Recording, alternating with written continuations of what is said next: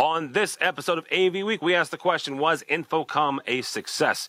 Taking a look at how software can solve the supply chain issue and the value of AV Awards. All that and more next on AV Week. The network for the AV industry. What are you listening to? This is AV. This is AV Nation. This is AV Nation. This is AV Week, episode 534, recorded Friday, November 12th, 2021. Supply Chain Software. Support for AV Nation is brought to you by FSR. This is AV Week, your weekly wrap-up of audiovisual news and information. My name is Tim Albright. I am your host. Welcome back to at least a somewhat semblance of normality. Spent 2 weeks showing you the latest and greatest from InfoComm. And while me and one of my other guests got to gallivant over to London, we'll talk about that in a second. First and foremost, Jen Steinhardt, great to see her, and I will get to see her in person in a few weeks. So how are you, ma'am? Thanks for having me, Tim. Absolutely. Also with us is Mr. Chaz Porter. Chaz is up by Boston Way. How are you, sir? I'm doing great, Tim. Thanks for having me on. I try to combine New England and Boston at this anyhow. And last but not least, my travel buddy for the UK last week, Mr. Chris Netto. Welcome, sir. How you doing? Does my British accent come across a little better this week? No, you still sound like you're from New Jersey. So, all right. Which there's nothing wrong with that, I guess. Cheerio, let's go. Cheerio, yeah.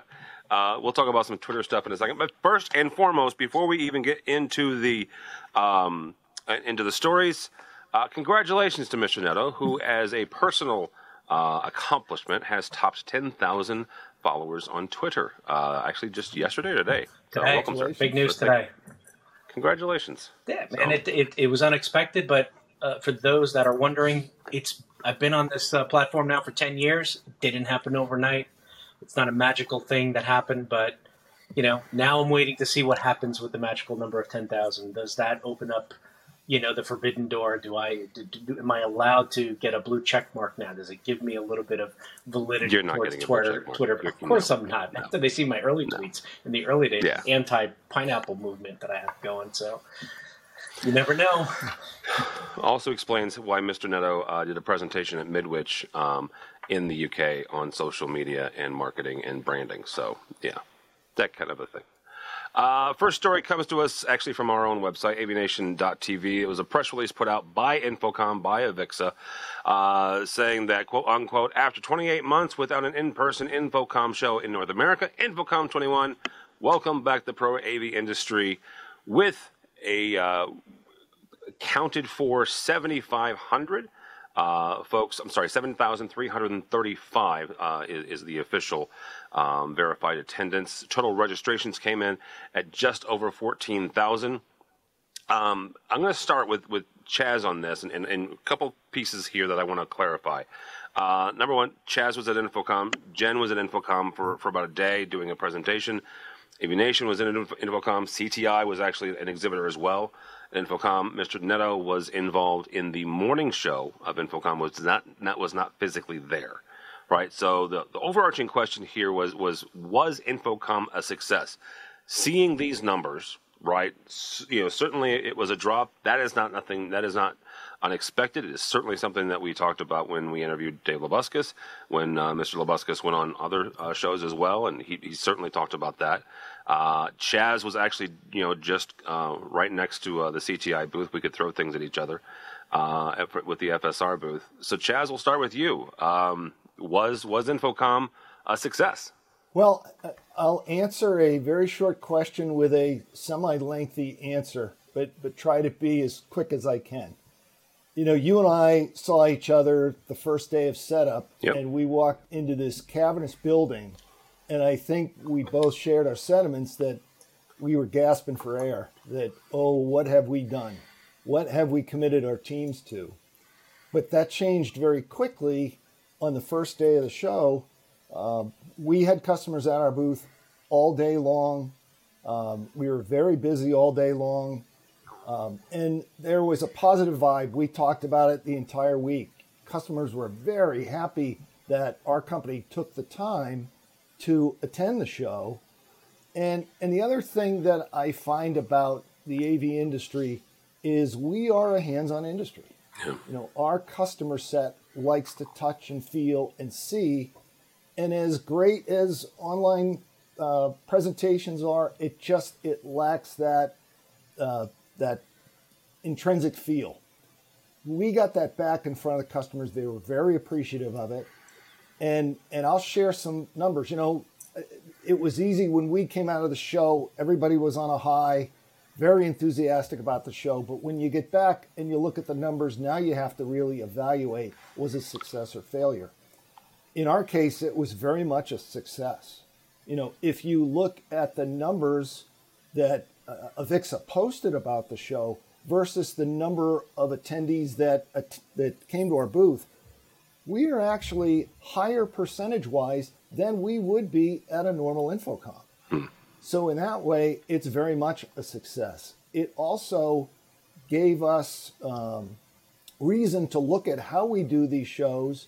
And one of our takeaways, we've always gone bigger and bigger and more displays. And I think you and I talked about this right after the show. We've really evaluated and will do our future shows much differently.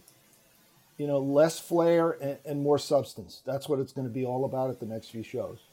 All right, Jen, from somebody who came to the show to do a presentation from your perspective, or for you personally, or for even the industry, what do you feel the success of InfoComm was? I think that InfoComm in and of itself was in a near impossible situation to begin with. I think that overall it was a success. I think that what the manufacturers presenting put into it, some of the pros that Chaz was talking about are excellent examples of that, of really doing a post-mortem and putting more effort into really focusing on how can we put on a good show. So I think there are a lot of good things that came from that. Was it as big as it was or it normally is? No. But I think that as an attendee, getting to network and still get involved with the industry, we were able to do that. And I think that of all of the highs and lows of these past couple of years, we should take a moment and at least celebrate that. And Jen, can I ask you a quick question? Sure. How did you feel about the time that you got to spend with the people that you were there? The purpose of your of attending the show was to visit customers and such. Did you feel, we felt we got more time with each party, and I just was wondering whether you got the same reaction. I do think that being able to spend more time was definitely a positive side of it. And I think that there was a lot of ability to take space and navigate freely, take time focusing with either customers or with manufacturers. So yeah, definitely. I think that this was also, by the way, my first InfoComm, to be fair. So I couldn't compare it to another one, but having it still being my first InfoComm was still a very positive experience. Yeah, I will say the number of first-time attendees actually did reduce from 2019 to 2021.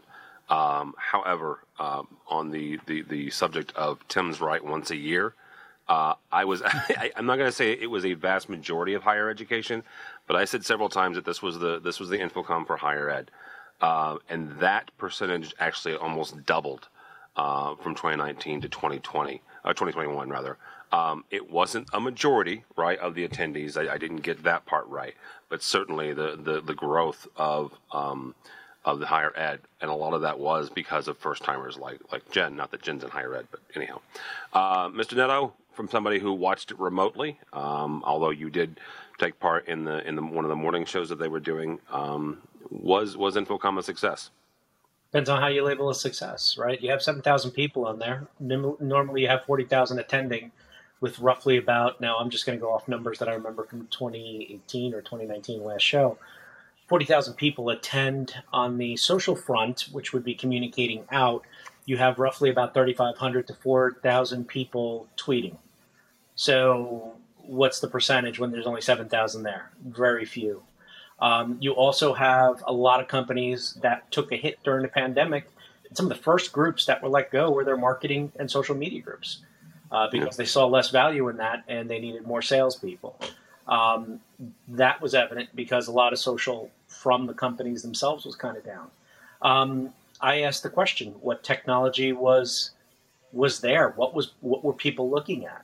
And the resounding answer was there wasn't much announcement of new technology, and that's unfortunate, right? But it's also understood, at a time where there's, a lot of challenges in the world of R&D, well, not so much in the R&D space, but in the manufacturing space, and to get product out, if products are being delayed, that's understood. They're still trying to get products that were out from 2 years ago, up to speed due to supply shortage and parts and chains. So you have to take everything with a grain of salt and to understand better what's going on. Me personally, I had the minute I said that I wasn't able to attend, my schedule went completely full, right? So I did not have the ability to follow along online with their live streaming option, which I wish I had.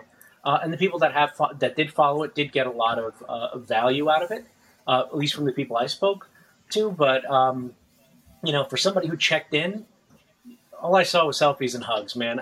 That's wonderful.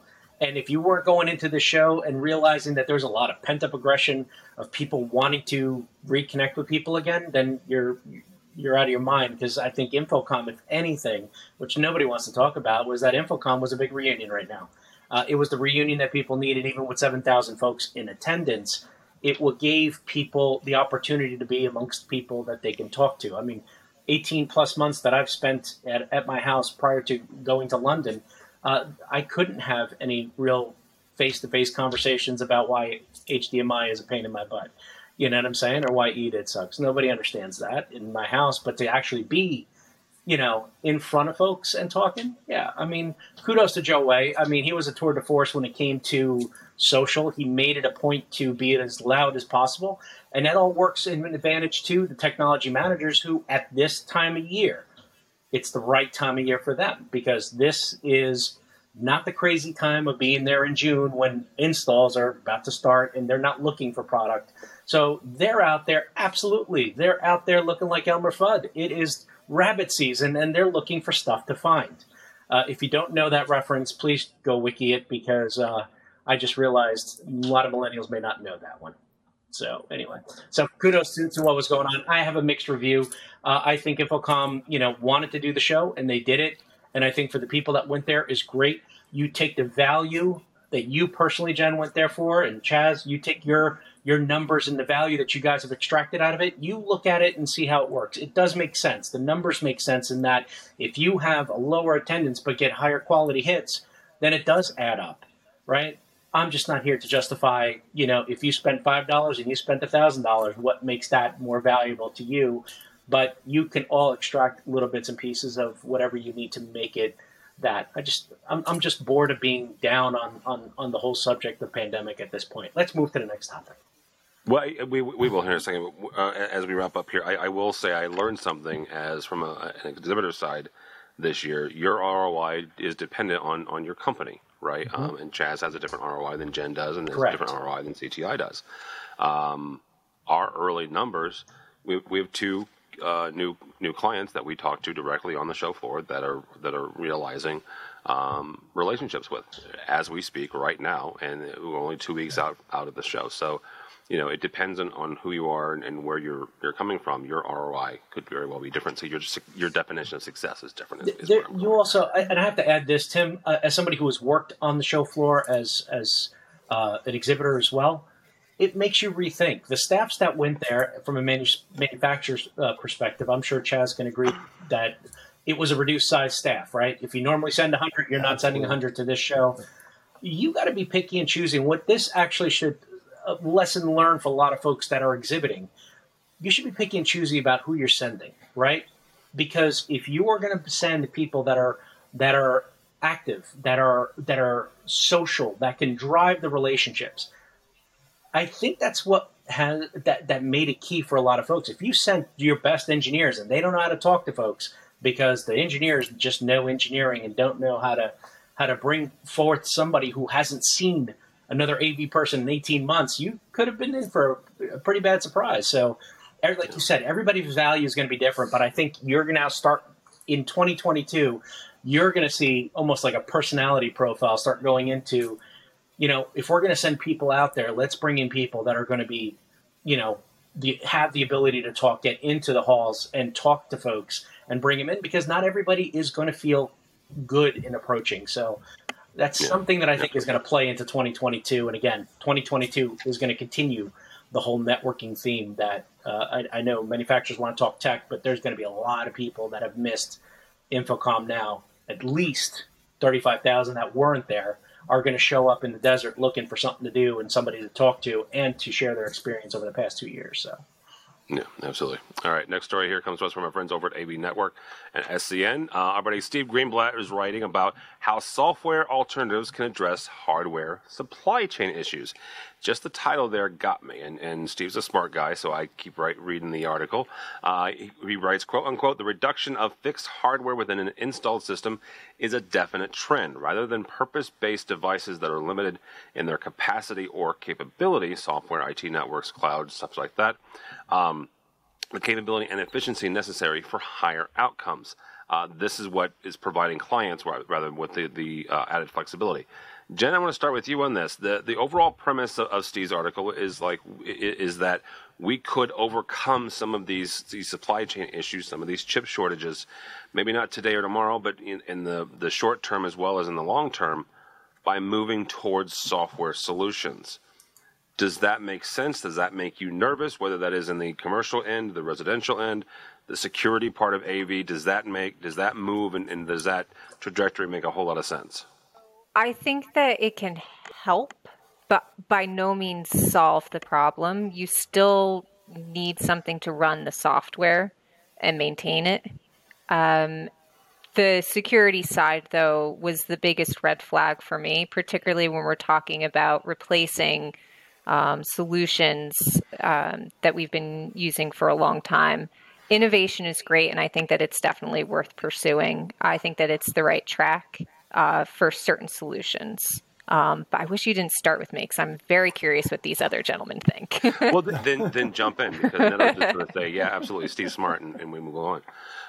Neto, same question here is, Chris works for Staren Marketing, distributor of a whole lot of products, including some software type solutions. So what do you look at this and what Greenblatt says about, moving towards more software? I love that Steve wrote an article. Unfortunately, in our industry, people love to read and throw things away. We've been talking about software as a service for years. We've been talking about hardware as a service for years. SaaS, you name it, whatever you want to call it. It's a mindset change that AV got a rude awakening to over the last 18 months. And we could be at the forefront of helping this change happen, but instead we're fighting it. So let me explain. We know we can get away with putting a compute on site and doing a lot of things remotely, right? But in an AV world, we typically will just pull back and say, have your IT department, provide you that. And that IT department will provide you the most stripped down, basic, no nonsense computer that you need to just get by, right? The good enough standard comes in. There are not many folks out there speccing in something for the long term anymore, right? We know that, Tim, as people that are remote, right? And as podcasters and people that do video on the road. My, corporate laptop may not be good enough to drive have the horsepower to drive the things I need to do some edits, and to drive a camera that does something a little different, right? Or that needs a little bit of, 5 or 6 different peripherals attached to it. I think as a whole, software as a service is a great idea to keep stuff in the cloud, but I think that AV has to really stop what they're doing, think about, there's a bigger picture, and that is an education piece to the people that are providing you the equipment, for example, at a corporate facility that's providing you their standards-based PC. Can it have extra horsepower? Can it do these extra things, right? Because I know my computer struggled when I would put a USB camera and ran an up, some sort of video conferencing application a couple years ago, right? Because those PC-based systems or those laptops were not built with the best audio and sound cards, right? And we didn't know what the problem was. We were getting blamed. It was your stuff. It's AV's problem, but it's not. Your computers actually needed a little bit more speed to it. So there's always going to be that friction between the hardware. We understand hardware. We need to step in and say, listen, that we can compromise with the hardware to get this software stuff going. And I would love to see that. And I hope that's where Steve was going with it. So, can we do stuff like hardware as a service and software as a service? Absolutely. There's plenty of companies, including my own, that will provide that. But we need to make people feel comfortable that they can do it as well, because a lot of old school integration houses that see boxes on a shelf, it's a lot easier. It makes a lot of sense. Grab that box, ship it, get paid. Hardware as a service, recurring revenue, it's a different model. I've talked about it on AVM. A lot of people love the idea. A lot of people like the concept of it until it's time to get paid, and then they have to understand it again. And it's it's new math for a lot of us old folks again. So. All right, Chaz, as somebody who does supply a lot of hardware, what you look at an article like this, does this make sense to you? Does it frighten you? Does it make you excited for the future? What do you see?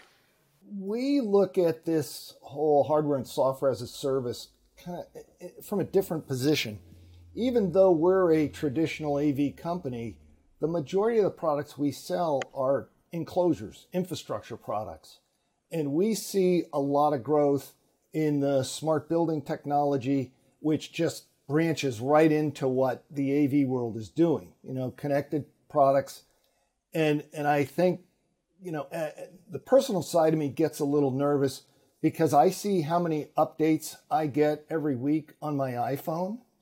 And we all know that software can be buggy and the issues and the security issues, but I think as a trend, that's where our industry is going. And I agree with Chris in that people have not really, very, very few of us in our industry have wrapped their heads around where this is going and the changes that we need to address out there. All right. Jen, did you want to jump in and either disagree or agree with either of those guys? No, I agree really with both of them. And again, I just think that it really comes down to whatever you're trying to do. If you're you can't replace everything with software. And to Chris's point, the software still needs to run by something. So if you're going to need better computers from what you have, then it's really quite a conundrum for a supply chain resolution. Yeah, absolutely. I mentioned the fact that Mr. Neto and I got to hang out in London last week. That is not to poke fun at anybody or whatever, but we did get our chance to get back to London for the AV Awards for 2021. Mitchell, if you could put a link to that stream, that would be lovely. We'll put a link on this episode's page. I'll start with Mr. Neto. If you're not familiar, first of all, go watch the thing. It's really, really, really remarkable, especially as a big dumb American going over to the UK and seeing something. It is a black tie affair, and as a kid from the Midwest, that is wholly unfamiliar to me in any way, shape, or form. The very first time we went over there, which was 2018, I believe. But it's a night that the folks at AV Magazine, they really celebrate the AV industry, not just in Europe, but also, beyond. Chris, you look at stuff like that. You look at other awards. What is the value of awards and awards ceremony in AV? Hey, man, this is an age-old argument that every year around we're in award season, right? So this is an argument that comes up this year again, because every year it's the same conversation. I did a class on personal branding while I was there. You were there, Mr. Albright, to be a part of it. One of the things that I focus on when I do personal branding is, you're doing things on the personal brand side to obviously to help highlight what you do, right? It's to your advantage that you say, hey, I'm a good technician. I want to be a better technician. I'm applying for the role of senior technician, whatever that is. Okay. In the world of awards and how that relates back to personal brand, if you, like yourself, were up for a rave award and you won the Personality of the Year, congratulations, sir. That is something you put on your CV. Why? Because you were one of 4 people that were nominated and won that award. Now, on the same token, I'm not bitter because I was on that same ballot.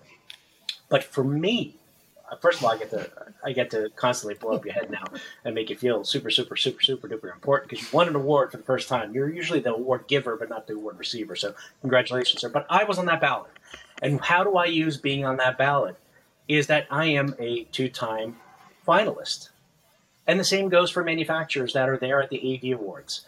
A lot of people want to win. You want to get the egg, the little eggs trophy, and you want to go on stage, and you want to be up next to a presenter, and you want to hear Chris and Tim say your name maybe over the broadcast, right? But the fact is this: if you're one of 10 manufacturers that were selected for Event of the Year, own that.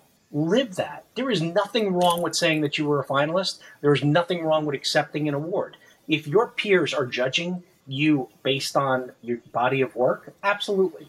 It doesn't matter to me if it's it feels better coming from Reader's Choice, from your peers choosing you than a secret panel of judges, because you don't know who they are, not that it matters.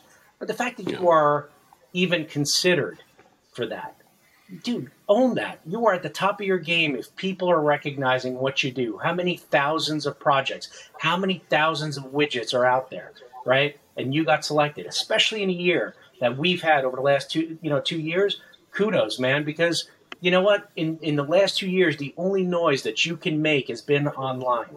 And the one thing that your company can do is obviously push that stuff and apply for these awards. I don't care if you're paying, $100, $200, whatever the fee is to get in. It doesn't bother me. If that's what it takes to process, so be it. And it eliminates a lot of everybody else who's sitting home trying to, just put a digital screen up at McDonald's and say that's a big deal. It's not.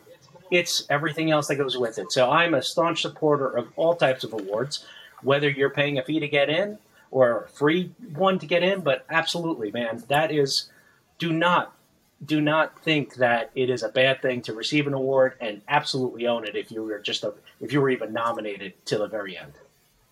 All right. Chaz, same question from a manufacturer standpoint. FSR has won a number of awards over the years, whether that's for InfoComm or CD or whatever. When you look at stuff like this, what is the value from a manufacturer standpoint? Well, it means a lot to us because, I'm the director of sales. I get out, I get to talk to customers, and I see their reaction to our products. But when we receive awards from industry organizations, that elevates the key there to our engineers, and they get recognition inside the company that really helps us, and I think it goes beyond just these awards ceremonies. A commercial integrator does a 40 to watch under 40. I think that's a great thing to shine the spotlight on some younger people that are doing great things in our industry. I think recognition is absolutely a good thing. Chaz, can I add to that? Because Chaz hit on something that's super important.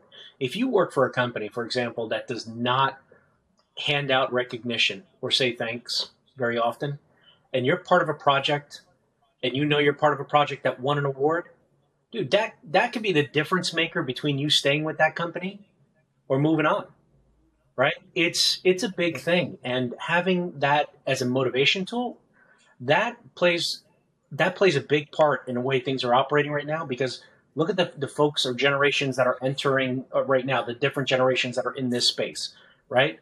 Where maybe the older generation needed the award because that was kind of like you needed to put it up on your trophy case.